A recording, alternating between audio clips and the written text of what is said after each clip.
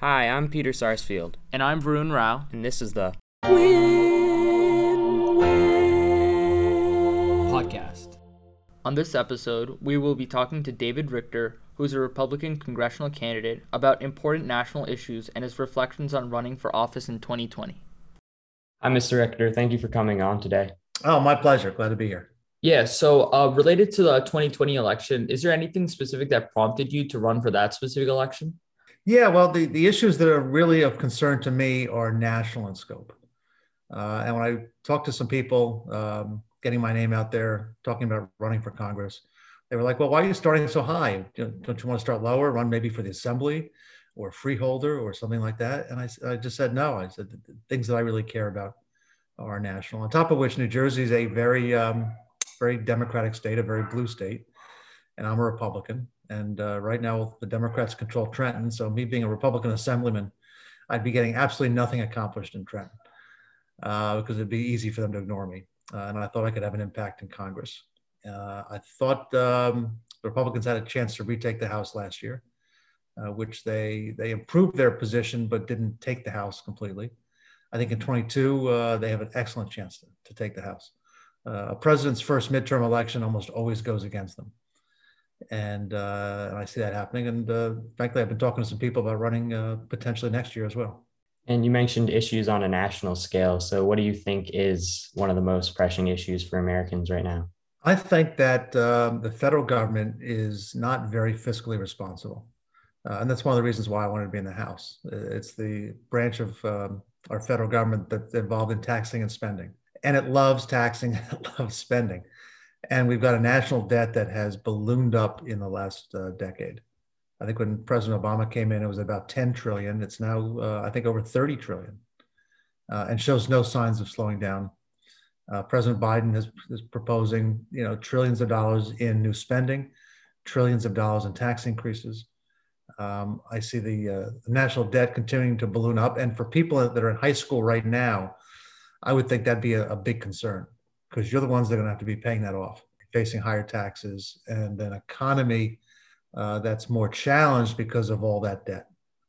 It wasn't that long ago, I think before you were born, but in the late 90s, when President Clinton was in office, the federal government actually ran a surplus for a couple of years. And those times are long behind us. I'd love to see some fiscal responsibility brought back to our federal spending. Our next question is, so we were doing some research before the podcast, and we saw on your website that you're a strong supporter of the police. So what do you have to say to those who believe the police are inherently racist and we should defund the police? I don't think the police are inherently racist. I think there are some bad police officers. One just got convicted in Minneapolis for doing a very bad act, and he deserved to get convicted, in my opinion. But that's a very, very small minority of police officers. I think they have the toughest job in the world. I think we take young people, we train them for a few months, and then we give them a gun and we say, okay, wherever there's trouble, wherever there's bad actors committing crimes, go into the middle of it and stop it and capture the bad people, put them in handcuffs, and bring them to justice.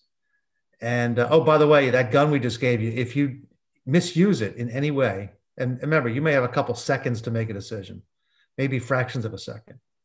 But then after the fact, we'll have a committee sit down and look at videotapes and we'll Monday morning quarterback you. And if we decide that you use that gun inappropriately, we're going to put you in jail for the rest of your life. And we don't have to tell you how much fun it is to be an ex-police officer in prison. It's an incredibly difficult job with tremendous risk. You're putting your own life at risk constantly. You have to defend other people's lives, and you have to arrest bad actors. And by bad actor, I don't mean Matthew McConaughey. I mean people committing bad acts. Yeah. It's a really difficult job, and the political pressure that they're under now. You've got cities across the country defunding police, making it more difficult for them to do their job. And when I was running last year, I had a chance to talk to the head of the New Jersey PBA, which is the Policemen's Benevolent Association, which is the largest union of police officers in the state. And I asked him, I said, it must be impossible for you to get police officers hired and trained these days. He said, no, they can still fill the jobs, but the quality of people that they now have to let be police officers is going down and down and down. And people are retiring at a faster and faster rate. It's a shame. And I worry about our ability to have police officers out there who are the good ones, keeping us all safe. It's an incredibly difficult and dangerous job.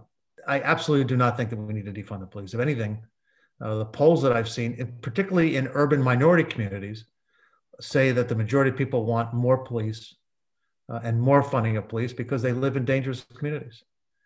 And I think you've got the political extremists that have made the police an easy target. And honestly, if you look at the statistics, you would not see anything that shows there's any kind of systemic racism and mass murder by white police officers against minority communities. 2019, which was the last year I saw the numbers for, I believe there were 13 unarmed Black arrestees that were shot and killed by white police officers. 13 in a country of 330 million. That's not an epidemic of violence. That's probably 13 people that shouldn't have been shot, but hardly something that says we need to tear down this system that keeps us all safe. So I am a strong defender of police officers, the good ones. And I'm also a big believer that we need to get rid of the bad ones and prosecute the ones that commit crimes. But, I'd like to see the current environment that makes their jobs much more difficult change.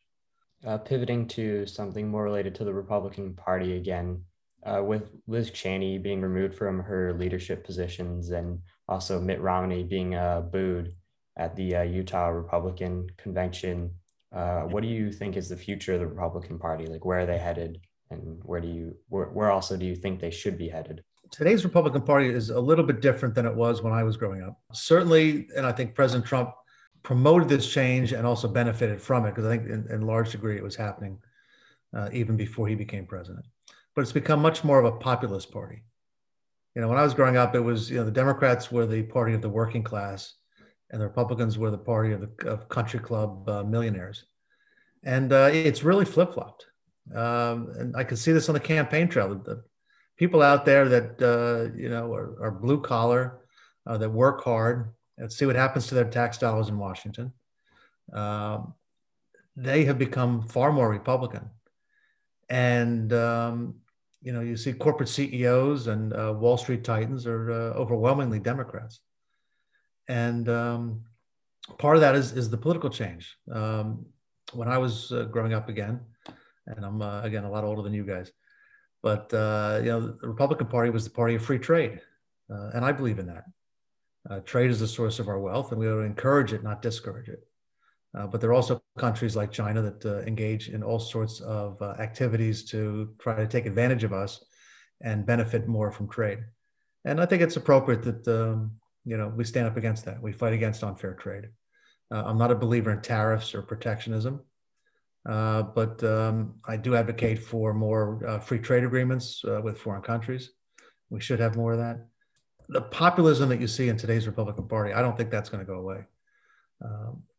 And you've got certainly President Trump, when he was in office and still today, has a lot of support among members of the party.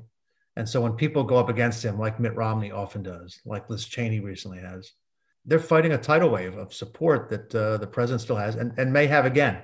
I've seen reports that say he's preparing to run again in 2024. And I find it hard to believe that anybody in a Republican primary can beat him with his support, his name recognition, his ability to raise money for a presidential campaign, which is probably the most important thing. It's tough to run for president if you can't raise money. And whether he can beat Joe Biden or Kamala Harris or whoever the nominee is in 24, I don't know yet. It's still early. But the Republican Party still overwhelmingly, not 100% obviously, but overwhelmingly still supports the president. I've seen reports among Democrats that say if they're going to embrace Trump, then the party's dead. I think that's more wishful thinking on the Democratic Party's side. That they would probably very much like a one-party state, where everyone's a Democrat and the Republican Party has gone the way of the dinosaur. But that's not going to happen. The Republican Party gained seats in 2020, as much as the president was a polarizing force politically. He was a love him or hate him kind of guy, and Um, I think the 2020 election was decided more by him. I think Donald Trump lost that election far more than Joe Biden won it. I think people that voted for Biden were really voting against Donald Trump. So do you buy into reports that there are about like 100 or so House Republicans that want to or would like to disband from the Republican Party? Yeah, I saw a list. It was pretty much the same people that came out during the election against President Trump. I saw former New Jersey Governor Christy Todd Whitman was on that list, which didn't surprise me. Um, again, those are 100 people looking for attention, and there's certainly people, even among Republicans, that didn't like the president. I supported the president. I endorsed him. He was nice enough to endorse me in return. But I didn't agree with him 100% of the time. And I particularly didn't like his rhetoric. I liked the policies of the Trump administration much more than I liked some of the things he said and how he said them. He was much more confrontational than he needed to be. We deserve a president who's a unifier, not a divider. And I think he was a divider far too often. But I think the policies that we got over the last 4 years from the Trump administration were good. The economic policies, the tax cutting of regulation. I think he put some terrific judges in office, particularly on the Supreme Court. And I voted for him and supported him because I thought he was better than the alternative. And I think we're starting to see now, just in the first 4 months of the Biden presidency, some of the reasons why so many people didn't want him in office. He campaigned as a moderate, and he's been governing as a left-wing progressive ever since. And part of that is because I think that he doesn't necessarily control the agenda of the party and the government. And you've got on the left wing some very, very strong voices that have a very large megaphone, and they're controlling the debate. And we'll see where it goes from here. You mentioned the Supreme Court. So do you have any thoughts on Democratic cries to try and pack the courts? I think packing the court is a terrible idea. Franklin Roosevelt tried it about 80 years ago when the court wasn't giving him the decisions it wanted, and he tried to expand it, and Congress shut it down. I'm astounded that it's even a topic of conversation. I called actually for a constitutional amendment setting the size of the Supreme Court at 9. Most people are surprised that that's not in the Constitution. It's set by Congress. They can make it larger or smaller. But it's been 9 for about 150 years. And to come in and say, well, now we control the White House and we control both houses of Congress. We don't like the Supreme Court, though. That's the one part of the federal government they don't control. So since it's 9 members, we'll just make it 13. And then we can put 4 members on, and we'll have a liberal majority on the Supreme Court. It's an incredibly short-sighted position to take. First of all, it ignores 150 years of history and precedent. But what happens when the Republicans control the presidency and Congress? They're going to raise it to 17, and then Democrats next time are going to raise it to 25. I mean, we're just going to keep building up the Supreme Court. It's a slippery slope, and even the debate itself seems to me to have a lack of credibility. The answer I usually hear when someone actually says, yeah, we should pack this court. We control the government. Trump packed the court. He put 3 conservatives on. No, he didn't pack the court. Packing means expanding the size of the court so you can tilt it in your direction. He had 3 open seats to fill, and he filled them. Yeah. So now to, I guess, focus on more international issues. So Trump made clear throughout his 4 years that the number one geopolitical threat to the U.S. was China. Do you think the Biden administration is following the similar footsteps as the Trump administration did in dealing with China? I'm not sure yet. Certainly, Trump took a very hard line against China, both on trade policy and when the pandemic hit, clearly making China the villain. And I've seen more and more evidence that says that may very well be the case, that this wasn't a natural virus, that this came out of a lab. I don't think there's any question that the biggest risk for us is an aggressive China. Russia, which was our main villain for the second half of the 20th century. Frankly, after the USSR broke up, and given Russia's economy, They're just not the same power. I think Russia's got about the same size economy as California. They don't have the economic strength to really be an adversary for the United States. China, on the other hand, has gone the opposite direction. They've become much stronger. Their economy has boomed. And if they want to invest in the military and be an aggressive military power, they're they're certainly the only country in the world that could ever challenge us. And let's hope that never comes to fruition. That's another reason I'm a believer in free trade. You know, wars used to happen because countries were very compartmentalized. Trade, imagine where, you know, goods and services are going back and forth. American companies are operating in China, Chinese companies are operating here. There's far less of an incentive for there ever to be a war because it's such a negative. I'm a firm believer in capitalism as probably something. I know a lot of people complain about the military industrial complex and companies make money selling tanks and bullets. But the reality is when you've got countries integrated, trading with each other, far less likely to have war. Since you mentioned the coronavirus, how do you think Governor Phil Murphy has been handling the pandemic to this point?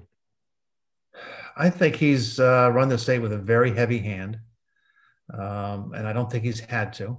I'm disappointed that he views his job as to be the tyrant of New Jersey, and I said a lot of this on the campaign trail last year. But you know, the entire country, the entire world faced the coronavirus pandemic. Very few places acted in such a draconian way as New Jersey has under the governor's direction. 30%, from what I understand, of small businesses in the state have shut down. Most of them will never reopen. You know, you've had states like Florida and Texas allow a lot more freedom, reopen quicker. And I believe that New Jersey is the only state in the country that is still, mandating masks across the board. Even though the CDC recently came out, the Centers for Disease Control recently came out and said, you know, mask wearing outdoors if you've been vaccinated is pointless. So you would agree? Would you agree with the statement that Governor Murphy has used the pandemic as a power grab for the governor? Oh, there's no question about that. And I can't tell you how many people I've been talking to in the last couple of months that are either about to leave New Jersey and move elsewhere, whether it's Pennsylvania or Florida or someplace else, or are planning to in the next couple of years. And it's a shame because there's a lot the state has to offer. It's why I live here. We're nestled in between two great cities in New York and Philadelphia. This area of the state in particular in Princeton is beautiful. Get the benefit of a world-class university right here. And yet we're chasing people away with high income taxes, high property taxes, high regulation. I'm hoping this year we have a governor's race. I've supported the leading Republican candidate, Jack Ciattarelli. I'm hoping he knocks Phil Murphy out of office. And even though, again, it's a very blue state here in New Jersey, no Democratic governor has been reelected since the 1970s. We've had a whole slew of one-term Democratic governors, and I'd be hard-pressed to think that Governor Murphy is going to reverse that trend. I think he's been the worst. I guess our last question to close out is, what do you think your future in your political career looks like? Are you planning to run for Congress again? I know you talked about that in the beginning. Or are you thinking about maybe running for Senate or maybe even the presidency? Yeah, you're getting way ahead of a guy who just lost his first race. But I would love to serve my country. It's why I ran. I do think 22 is going to be a better year for Republicans. Last year in 2020 with the presidential election, it was, I thought, the perfect time to run as a Republican, but the pandemic changed everything. It became a very, very difficult year for somebody who was running in his first race, like I was, against an incumbent, to get any traction. There was no campaign trail after March. I would love to run again. Large part's going to depend on redistricting, because they change the district lines every 10 years in response to the census, and that's going to come out later this year. So we're going to see how that works out, and we'll see what the district looks like. I may run again. I'm not going to be running for the Senate or president anytime soon. I think I need to get into a smaller office first, but if I can, I think I have a lot to contribute. I think everybody should be involved in their government, whether they run for office or just volunteer on a campaign or just make sure they vote every year. Mm-hmm. It's important to be active in your government. The people that are running it, I have a lot of respect for many of them, but I can tell you when you get involved in it and you see a lot of the people that are involved, you wonder why. You wish other people would get involved. But the more people that vote, the more people that get involved, the better government we're going to have. And I don't regret for a second running for office, even though I didn't get to the finish line. And that's the only way we're going to make things better. Is that good people run and win. I think we both look forward to what your political career holds in the future. And thank you so much for coming on to talk to us today. Thank you, gentlemen. The pleasure was all mine.